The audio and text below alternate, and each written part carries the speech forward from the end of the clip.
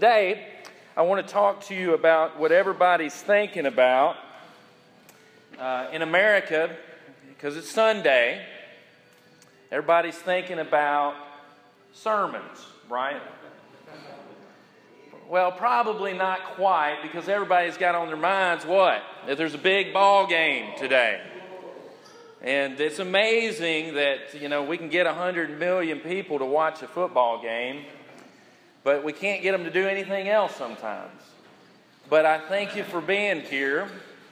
And I want to talk to you about a sermon because, first of all, we preachers, we try. And we're not always successful in giving a good sermon. I recognize that. There's some days I walk to my car with my head down. I could have done a lot better.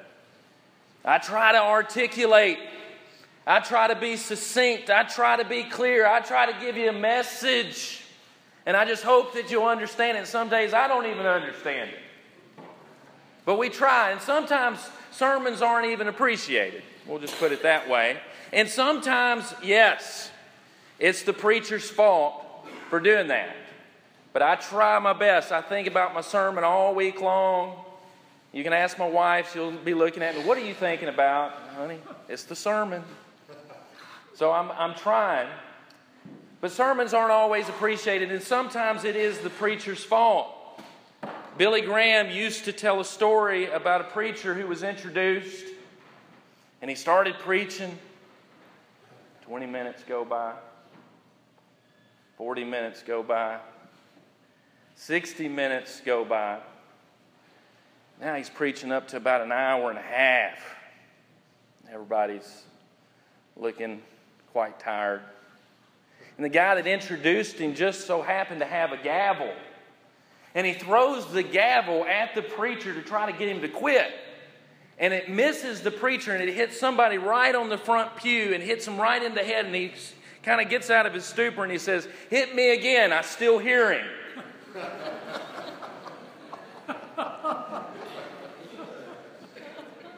So, hopefully a gavel won't be needed this morning.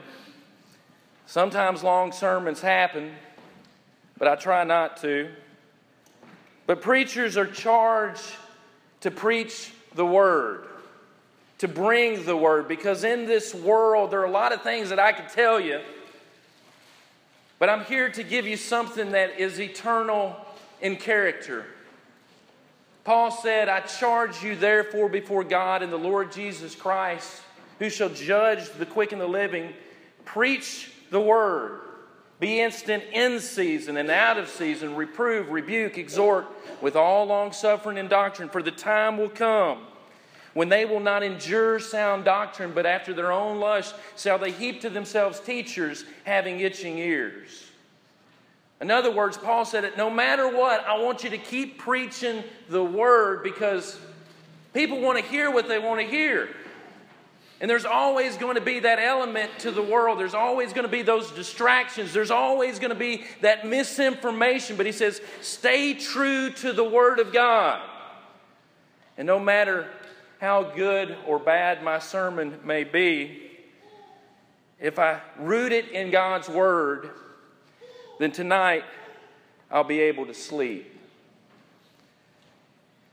And so I want us to take a look into a sermon that Jesus preached in his ministry, and it's in Luke chapter 4, and if you really want to think about it, this is kind of the mission statement of Jesus.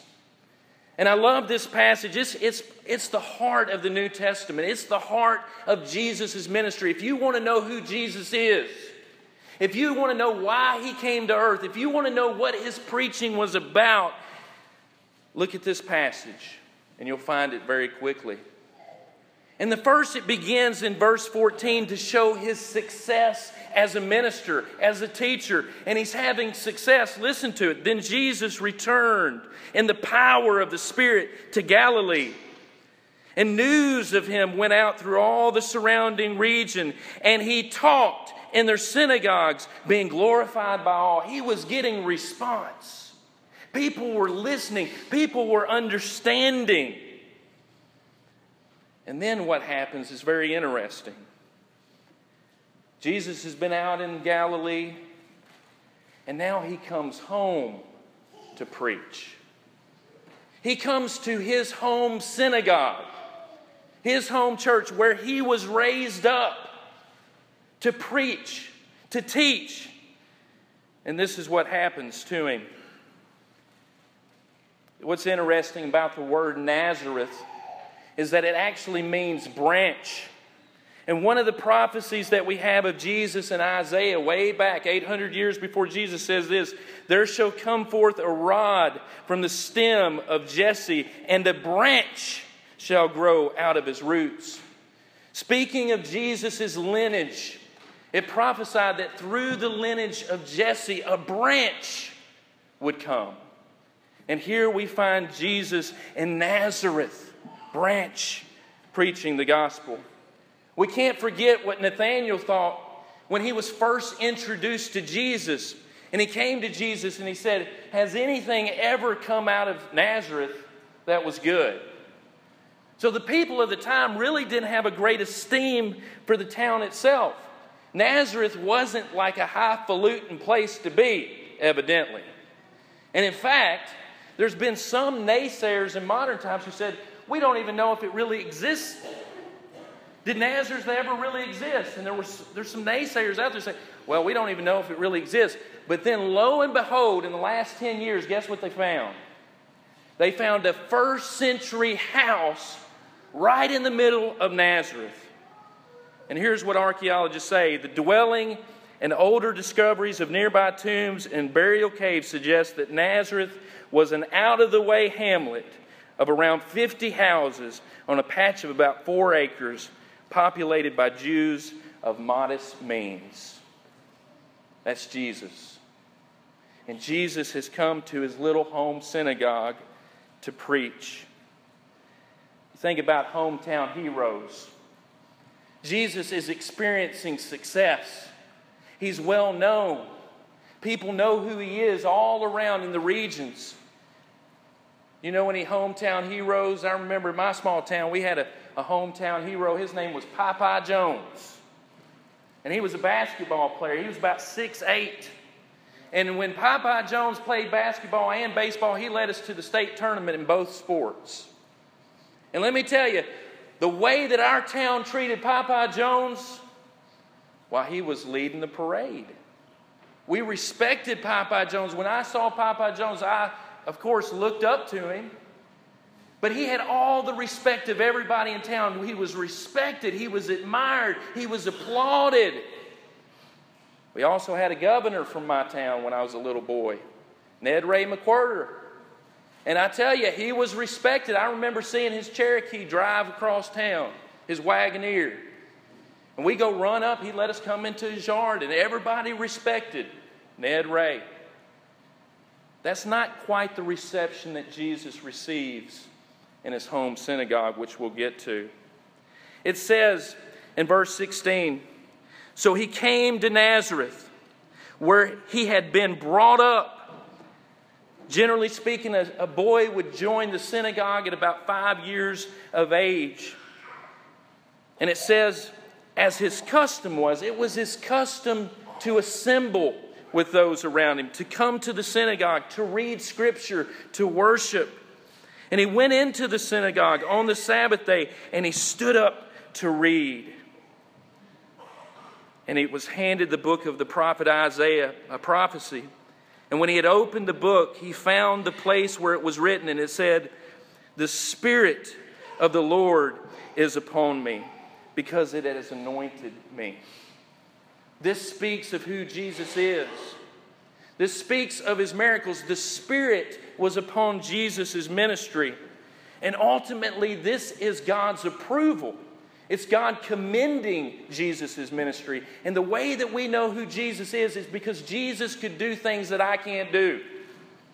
Jesus lived in such a way that he worked many miracles and many signs. It says in Acts chapter 2 that Jesus Christ, a man approved of God among you by miracles, wonders, and signs. Remember when he came to the rabbi in John chapter 3, the rabbi said to him, no one could work these works unless God had sent them. The Samaritan woman said, I perceive that you are a prophet. Because Jesus' ministry had the approval of God because of the miracles and wonders and signs in which he did. And his life is unparalleled with those miracles and signs. And ultimately it points to who he is. Anointed means Messiah. So when Jesus said here, the Spirit of the Lord is upon me because he has anointed me, he's telling his hometown that he is the anticipated Messiah, the anointed one, the one in which they are anticipating, the one they are waiting on. He is identifying himself as king. He is identifying himself as priest and as prophet. And we as Christians have received an anointing through the Holy Spirit. But it says this, he has anointed me what? To preach the gospel. To preach the gospel, and his purpose was to tell the good news. And when we look into our world, we're inundated by what? By bad news. Every day it seems like we can turn on the TV or look in the newspaper, and what do we get? Bad news.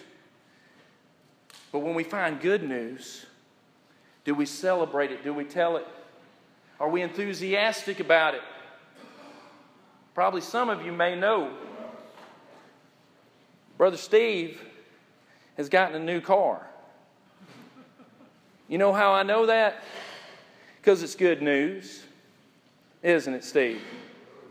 And he has not been shy about telling that good news. And the same is true with the gospel.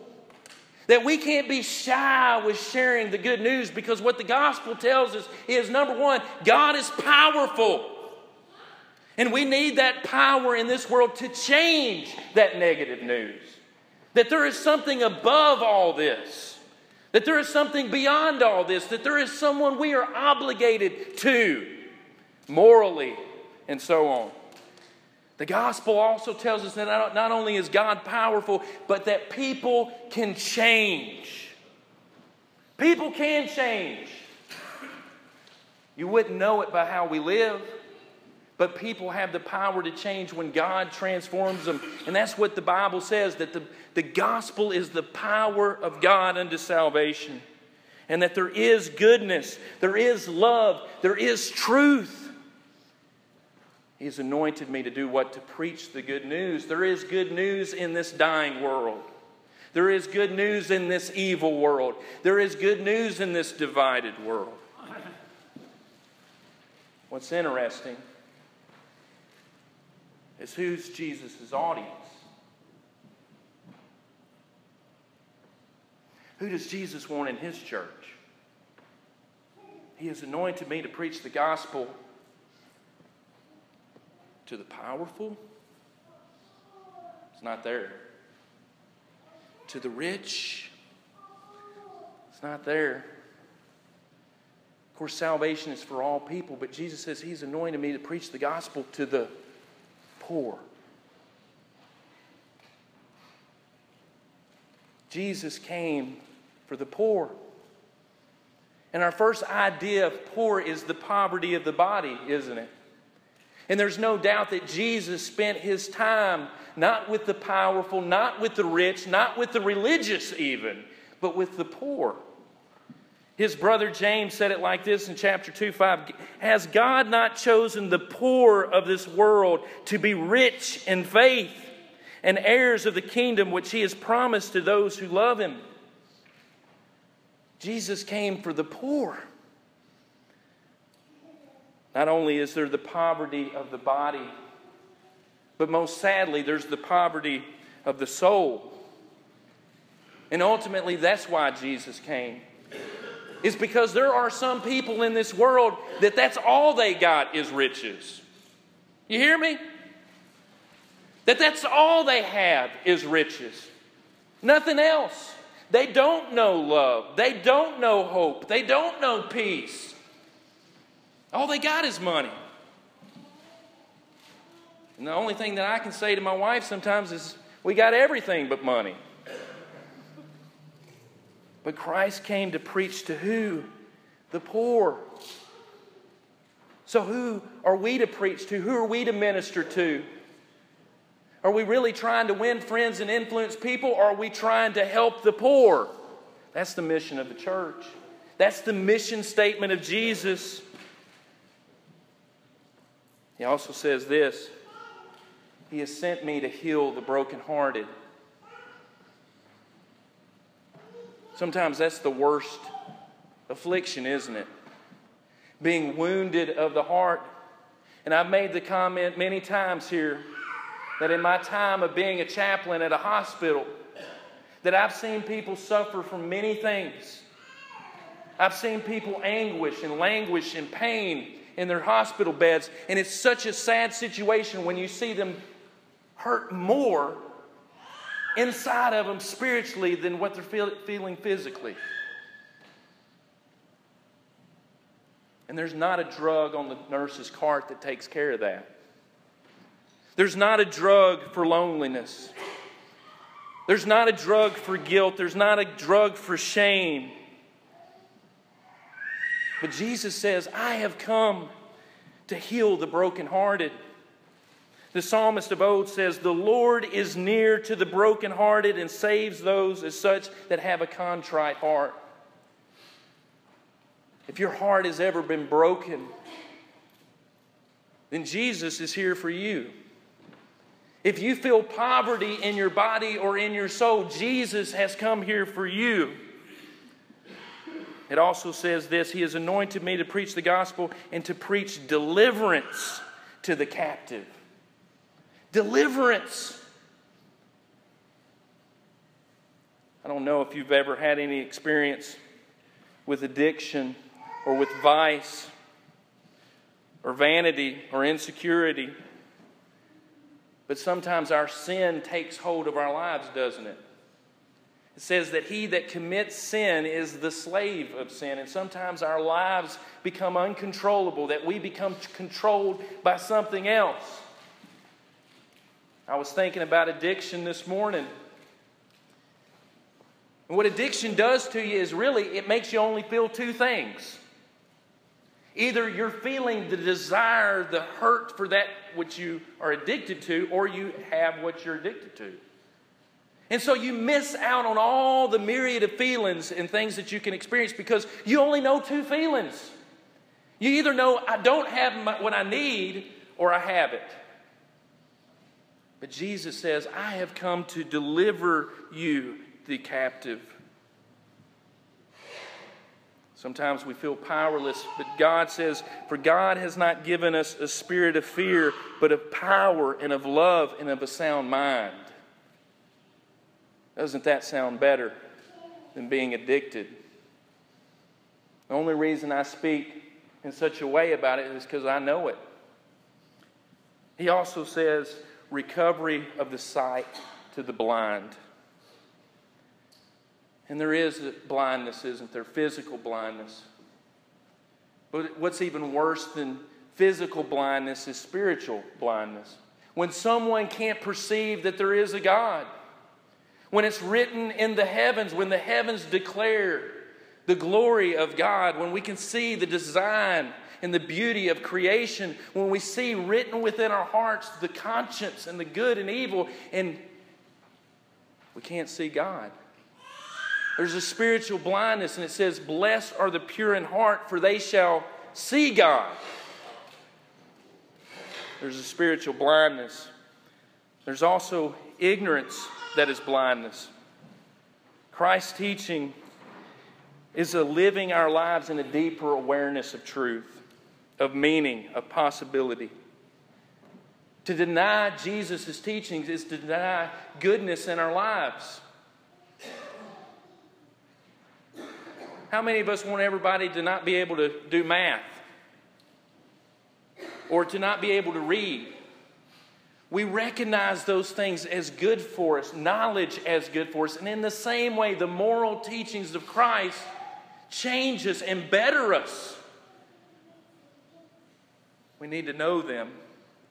And there's wisdom in the teachings of Christ. It says in Isaiah 11:2, the Spirit of the Lord shall rest upon him, speaking of Christ, the Spirit of wisdom and understanding, the Spirit of counsel and might, the spirit of knowledge and the fear of the Lord. Not only does he give recovery of a sight, it says to set at liberty those who are oppressed. So not only does he deliver us from bondage, but he gives us liberty, freedom, as a result. Liberty, freedom, and inheritance. And he says to preach the acceptable year of the Lord, speaking of Jubilee. And Jubilee was a time of restoration of family property. In Leviticus 25 it says this, then have the trumpet sounded everywhere.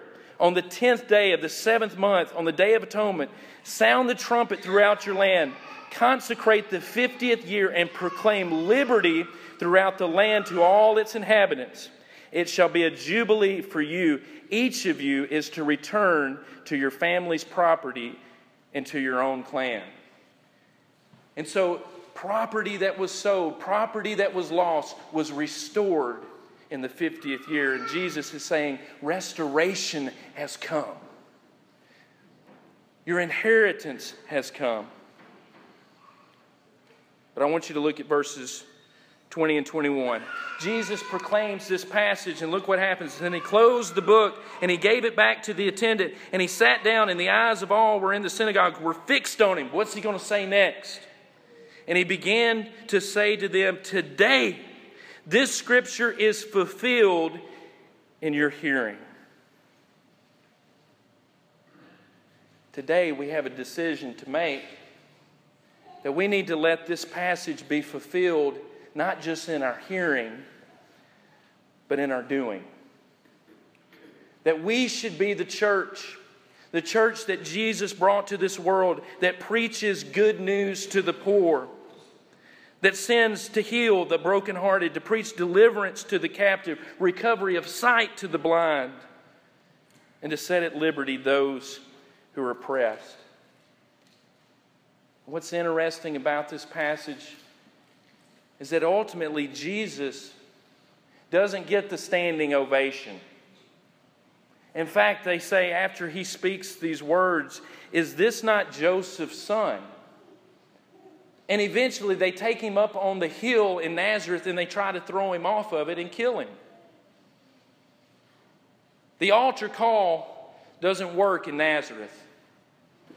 He's not received in his own country, in his own town. Jesus begins to be rejected in his own church, in his own synagogue. What does that tell you about us? Number one, it tells us that a lot of times what we're looking for is right in front of us.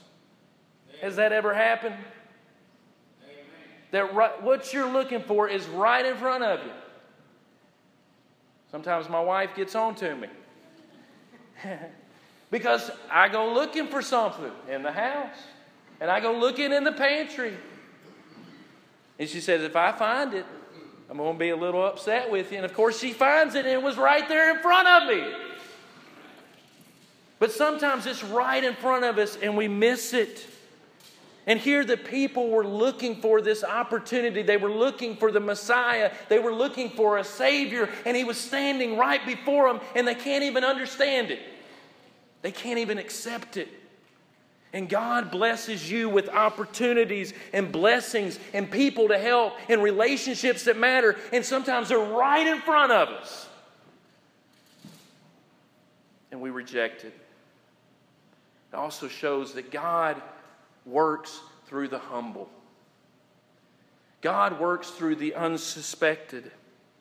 God is working now and He's wanting to work through you, not because you've got it all figured out, not because you're rich, not because you're powerful, but because you're His. So Nazareth took their own for granted. And sometimes we find discouragement in the places we hope to find it. I wish I could go back to Nazareth and tell them who they were missing out on. But here you would think that if Jesus returned to His hometown, to His home synagogue, that they would encourage Him. But they reject Him. And sometimes in our lives where we hope to find encouragement, we don't get it. We hope to find it with someone, a friend or a spouse or someone that we can trust, but sometimes it's not always there. But we have to continue on. And even though Jesus is rejected, he continues to preach. It also shows us that there is a purpose in the death of Christ. Because the people try to seize him and try to kill him, and it says that he passes through them. And we know that there can be meaning in death, don't we? When someone defends someone, when someone saves someone, when a fireman rushes into a burning house and they perish by saving a child's life, we say that that death had meaning, don't we? That death had purpose. When we see someone do something altruistic and jump in front of a bullet for someone, we say that death had meaning. And in the same way, the Gospels are telling us that Jesus was going to die, but his death was going to be in the time in which it was appointed and with the purpose in which it was appointed. And ultimately, his death wasn't an accident. There was a purpose to it. He died for you. He died for me.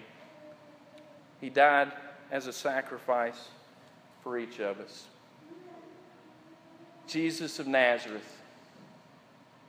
Today I hope you will consider his words and fulfill the prophecy of Isaiah in this church by seeking to preach the good news to the poor, by seeking to give sight to the blind, by seeking to set at liberty those who are oppressed. That's the work of this church. And let it be fulfilled today by what we do outside of this building. When you leave this place, bless someone. Don't take it for granted. The Bible says that if we follow Christ, then we follow him homeward. That when we follow him, we find God. We begin to intimate ourselves with God. So today I invite you to begin that process of following Christ. And the beautiful thing is that you can begin right where you are. Jesus says, follow me. And you can begin right where you are, not with everything figured out, but beginning by following him right where you are in your life, seeking him, praying to him, yearning for him. It begins in faith. It begins by seeing him differently than the way that we see other people, because he did perform these miracles. He did teach these truths. We recognize that within our own lives and within our own nature that we find things that aren't right. I find sin in my own life, and I need to turn from that sin and turn to him. I need forgiveness. And I confess him for being the Son of God. And I'm baptized, immersed into his body, the church, where I'll receive forgiveness of sins and where I find that I'm in Christ. Or today, if you need encouragement, you need prayers of encouragement, prayers of healing, then know this church is here to stand with you. If you have any need, we're going to sing this next song to encourage you. So won't you come now as together we stand and as we sing.